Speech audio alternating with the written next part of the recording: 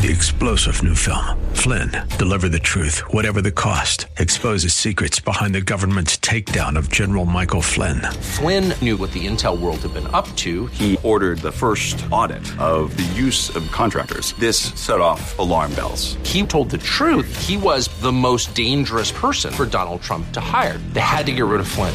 Flynn, deliver the truth, whatever the cost. Available now. Watch it today. Go to salemnow.com. salemnow.com. Well, here on Abounding Grace, Pastor Gary Wagner is going verse by verse through the book of 1 Timothy. Now, if you're a student of 1 Timothy and you know that we're in chapter 6, verses 13 through 19, you'll know what we're talking about today. Double Dog Dare. Stick around. Don't go away. Abounding Grace is next.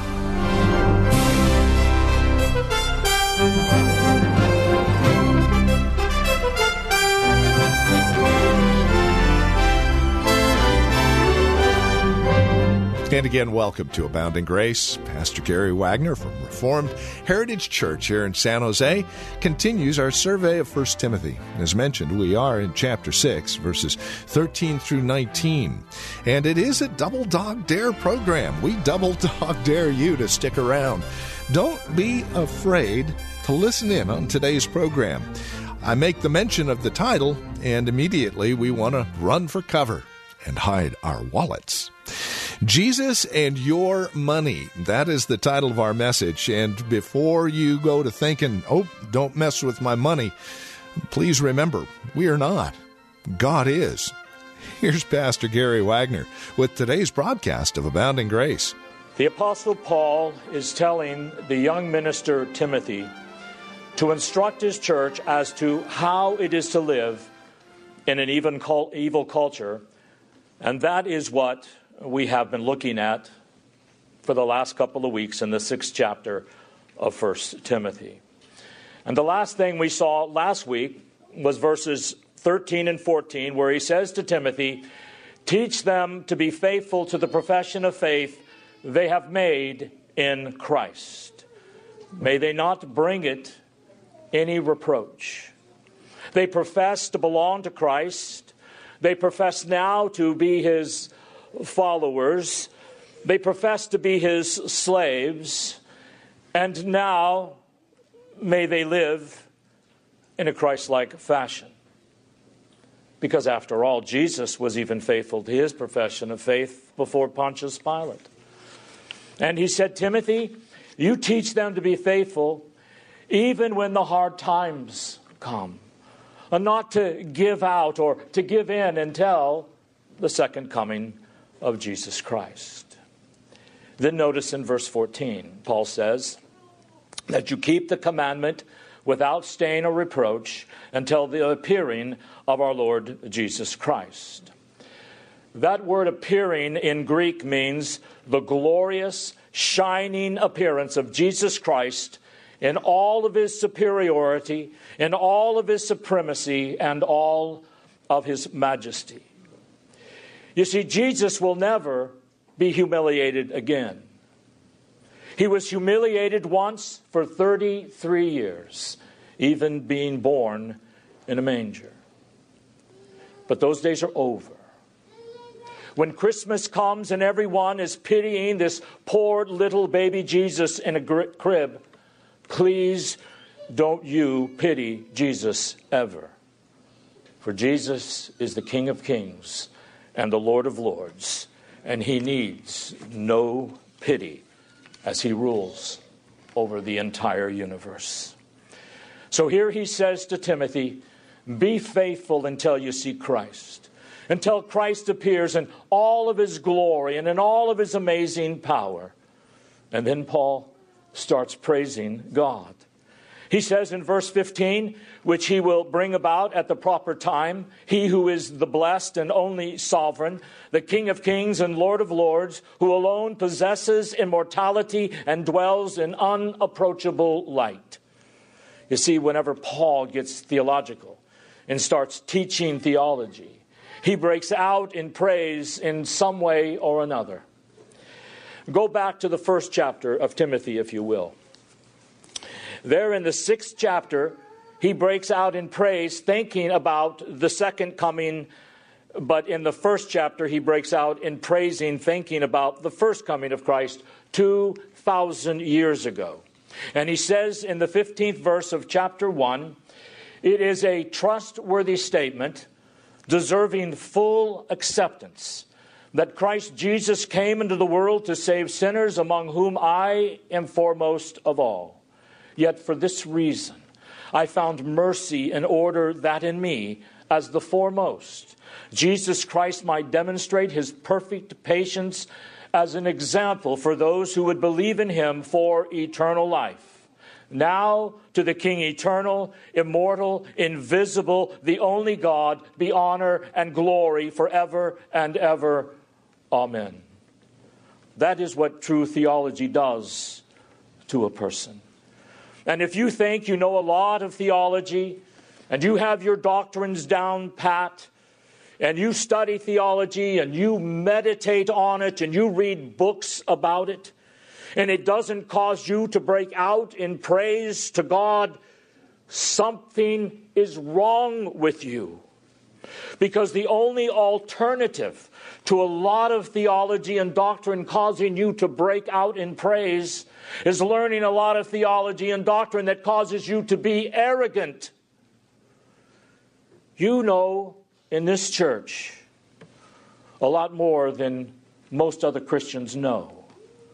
But you can turn others off if you are icy cold in presenting it to others. So make sure you are studying true theology and revealed truth and scriptural doctrine, that you are doing it from the heart, and you realize that all of these doctrines point to Christ and flow from him. We didn't make them up.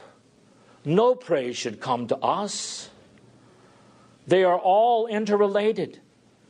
And the more doctrine, the more theology from the Bible that you know, the better you're going to know God. Theology. What does that word mean? The word theology is made up of two Greek words, theos, God, and logos, which is a word about God. That is what theology is. It is the knowledge of God as he reveals himself in his own word. And the more you know God, the more you know about him, the more you are going to want to praise him. You say, well, doctrine and theology, that's not really for me. Then what you are saying is God is not for me. I'm satisfied with what I know about God. My little puny, pathetic knowledge of God, I'm satisfied with that. So don't tell me anything more about theology and doctrine. If that's you, then you don't belong here at REC. If you are satisfied with your little teeny God, and you think you've got the creator of the universe all figured out, then your God is too small. And no wonder there's not this exuberant praise that arises from a person's heart when he thinks about God. Why get all excited about a God that needs man, is dependent upon man, who is limited and doesn't rule over all? Why would you get excited about a God like that? But a God who is not accountable to you. A God who does what he pleases in earth and sea and all the deep places. A God who is holy, holy, holy, and whose glory fills the earth, is the God who will arouse your heart to praise and adoration, just like Paul.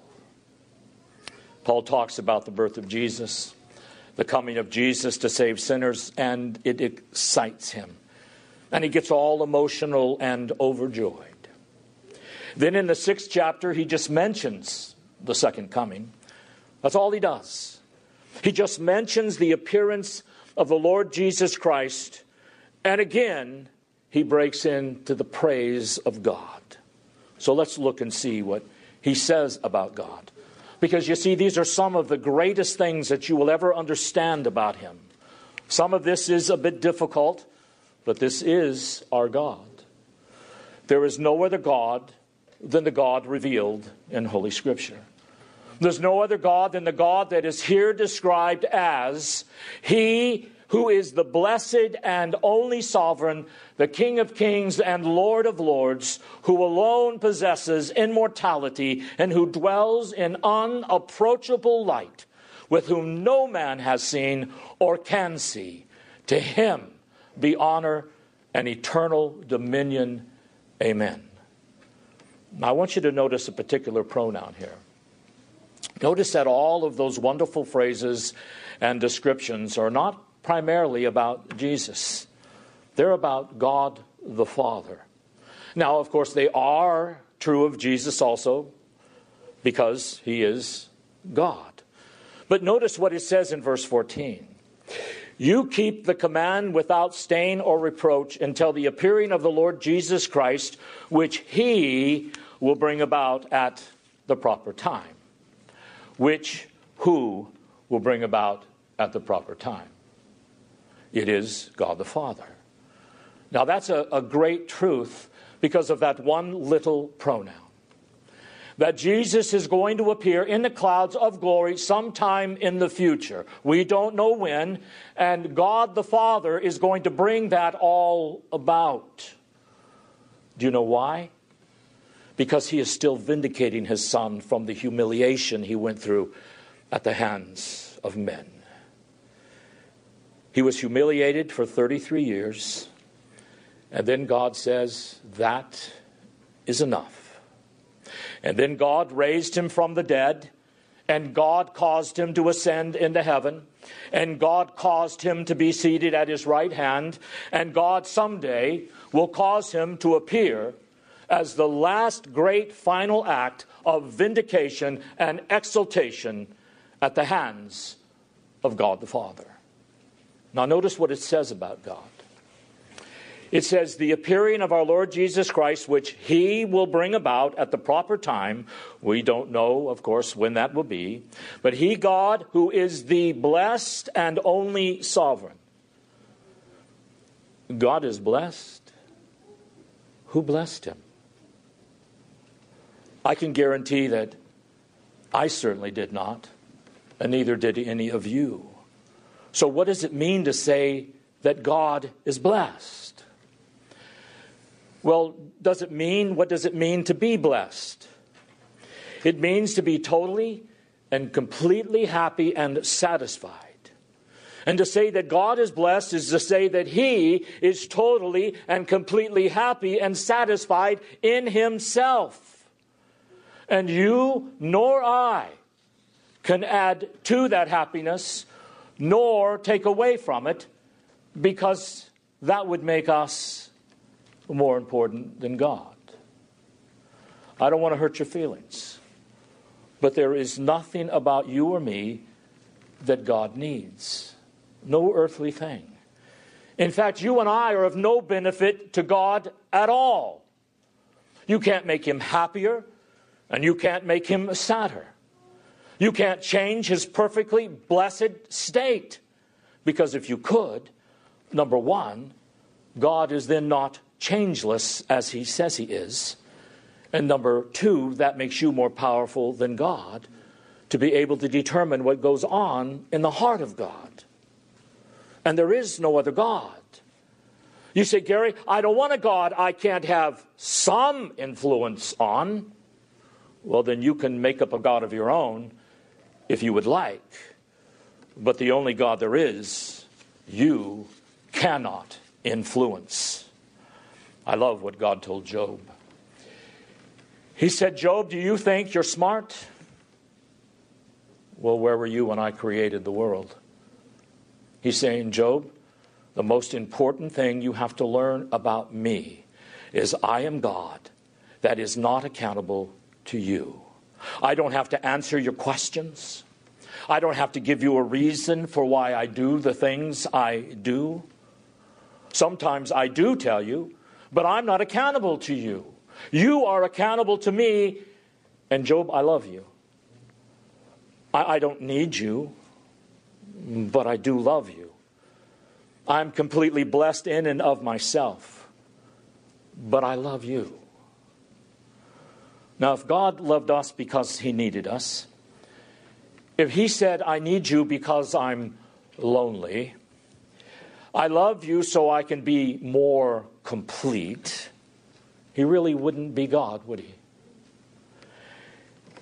How would it make you feel if someone was to say to you, God loves you because it transforms him, and he needs you, and you make it so he's not lonely any longer? You'd put your shoulders back and think, I must be pretty good. If there's something about me that God needs, I must be better than I thought I was. But that is not the way God loves. How does he make you feel? How does it make you feel when God says, I don't need you?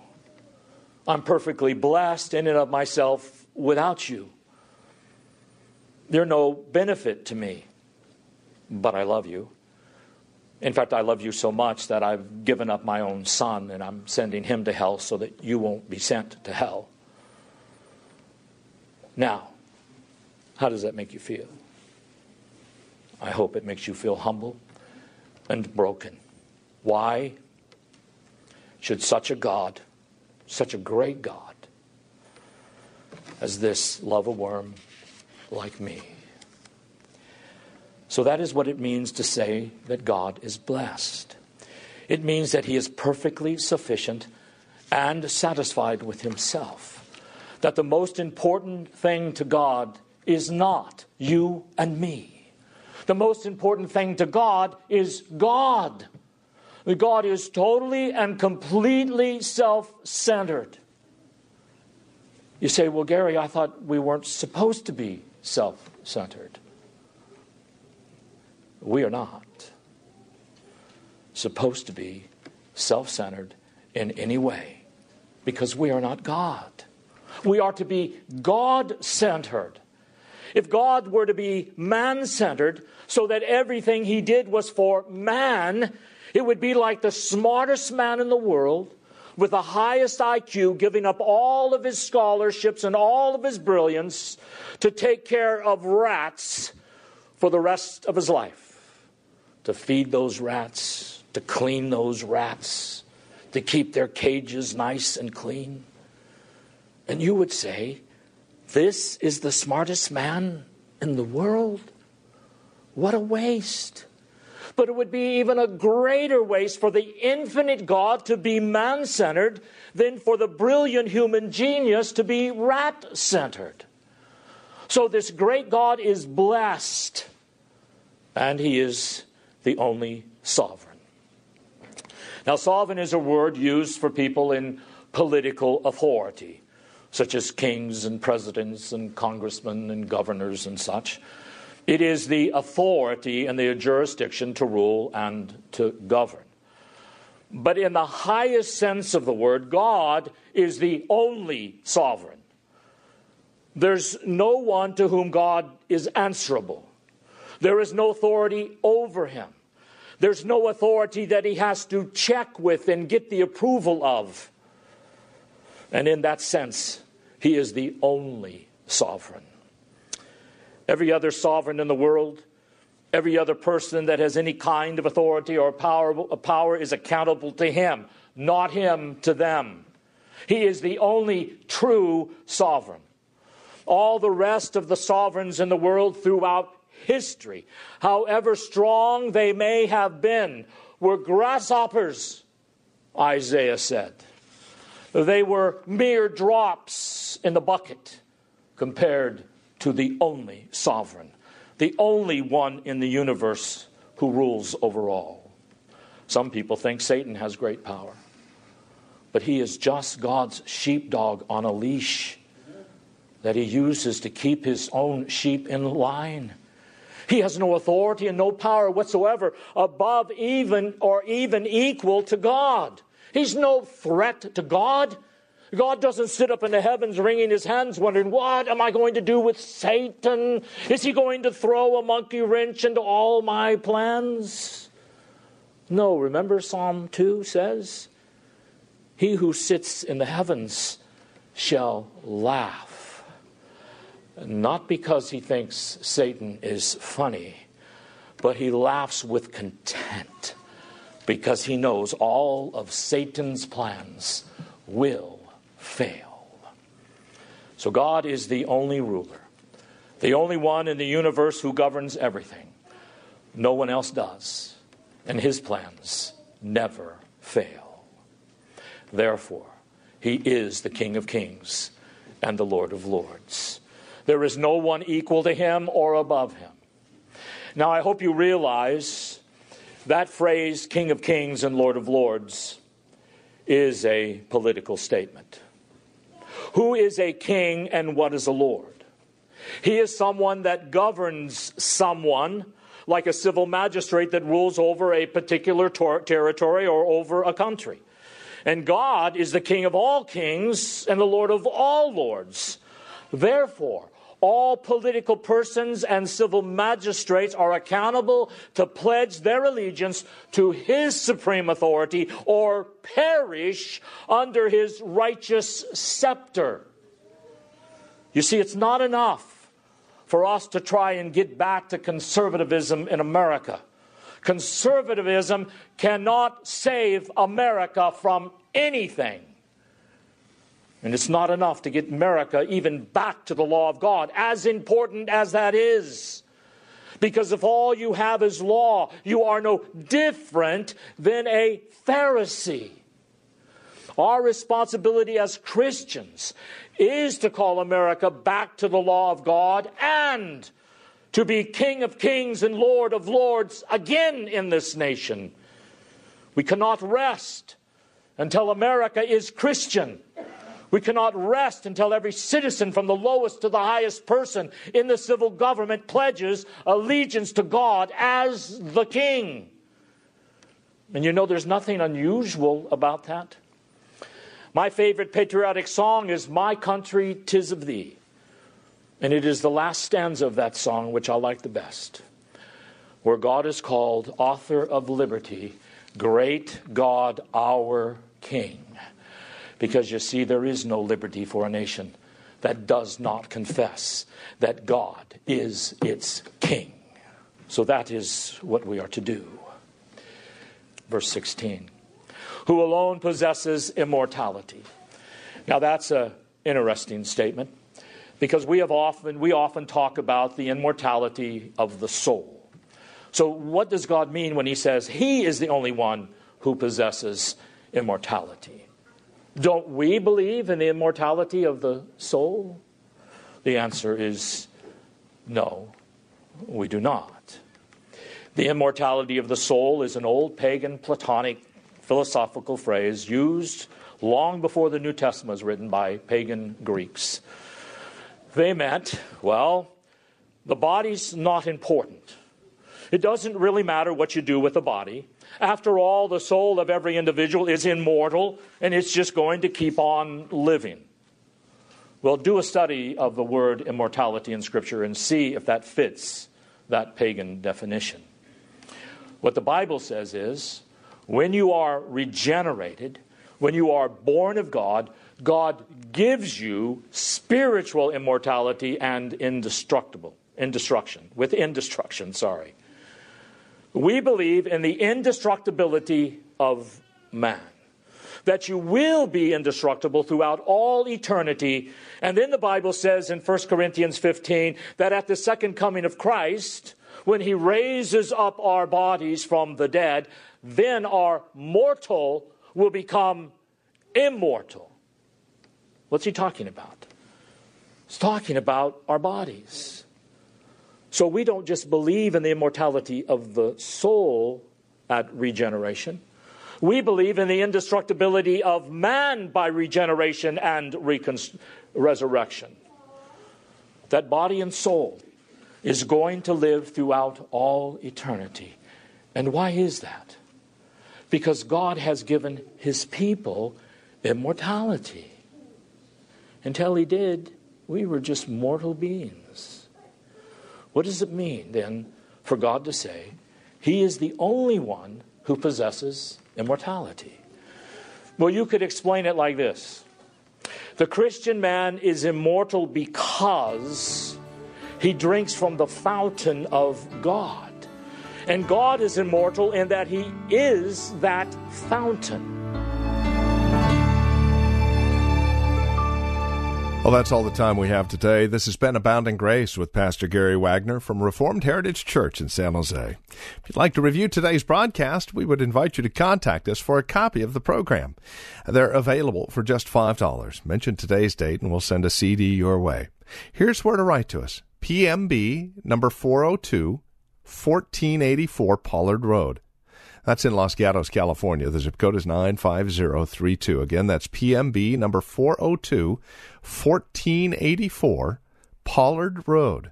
Los Gatos, California, 95032 is that address. Our phone number, if you'd rather call, 408-866-5607. That's 408-866-5607. Our website is reformedheritage.org, and if you'd like to join us for worship, Sunday services are at 2 p.m. We meet at the Lone Hill Church on 5055 Lone Hill Road in Los Gatos. Directions at our website, reformedheritage.org, or again, call 408-866-5607. Thank you for joining us today. We look forward to seeing you next time we get together as we continue our studies in God's Word. Until then, may Christ be your abounding grace. 3-star General Michael J. Flynn, head of the Pentagon Intelligence Agency, knew all the government's dirty secrets. He was one of the most respected generals in the military. Flynn knew what the intel world had been up to. He understood its funding. He ordered the first audit of the use of contractors. This set off alarm bells. The explosive new documentary, Flynn, Deliver the Truth, Whatever the Cost, uncovers the facts behind this scandal. Flynn told the truth. He was the most dangerous person for Donald Trump to hire. I find out the worst enemy that I'm going to face in my life is right here in America. They took my assessment and they wanted me to change it. And I was like, I'm not changing it. They had to get rid of Flynn. With in-depth interviews, archival footage, and never-before-seen personal records of the man behind the headlines. I just felt like I was drowning. Flynn, Deliver the Truth, Whatever the Cost. Available now. Watch it today. Go to salemnow.com. salemnow.com.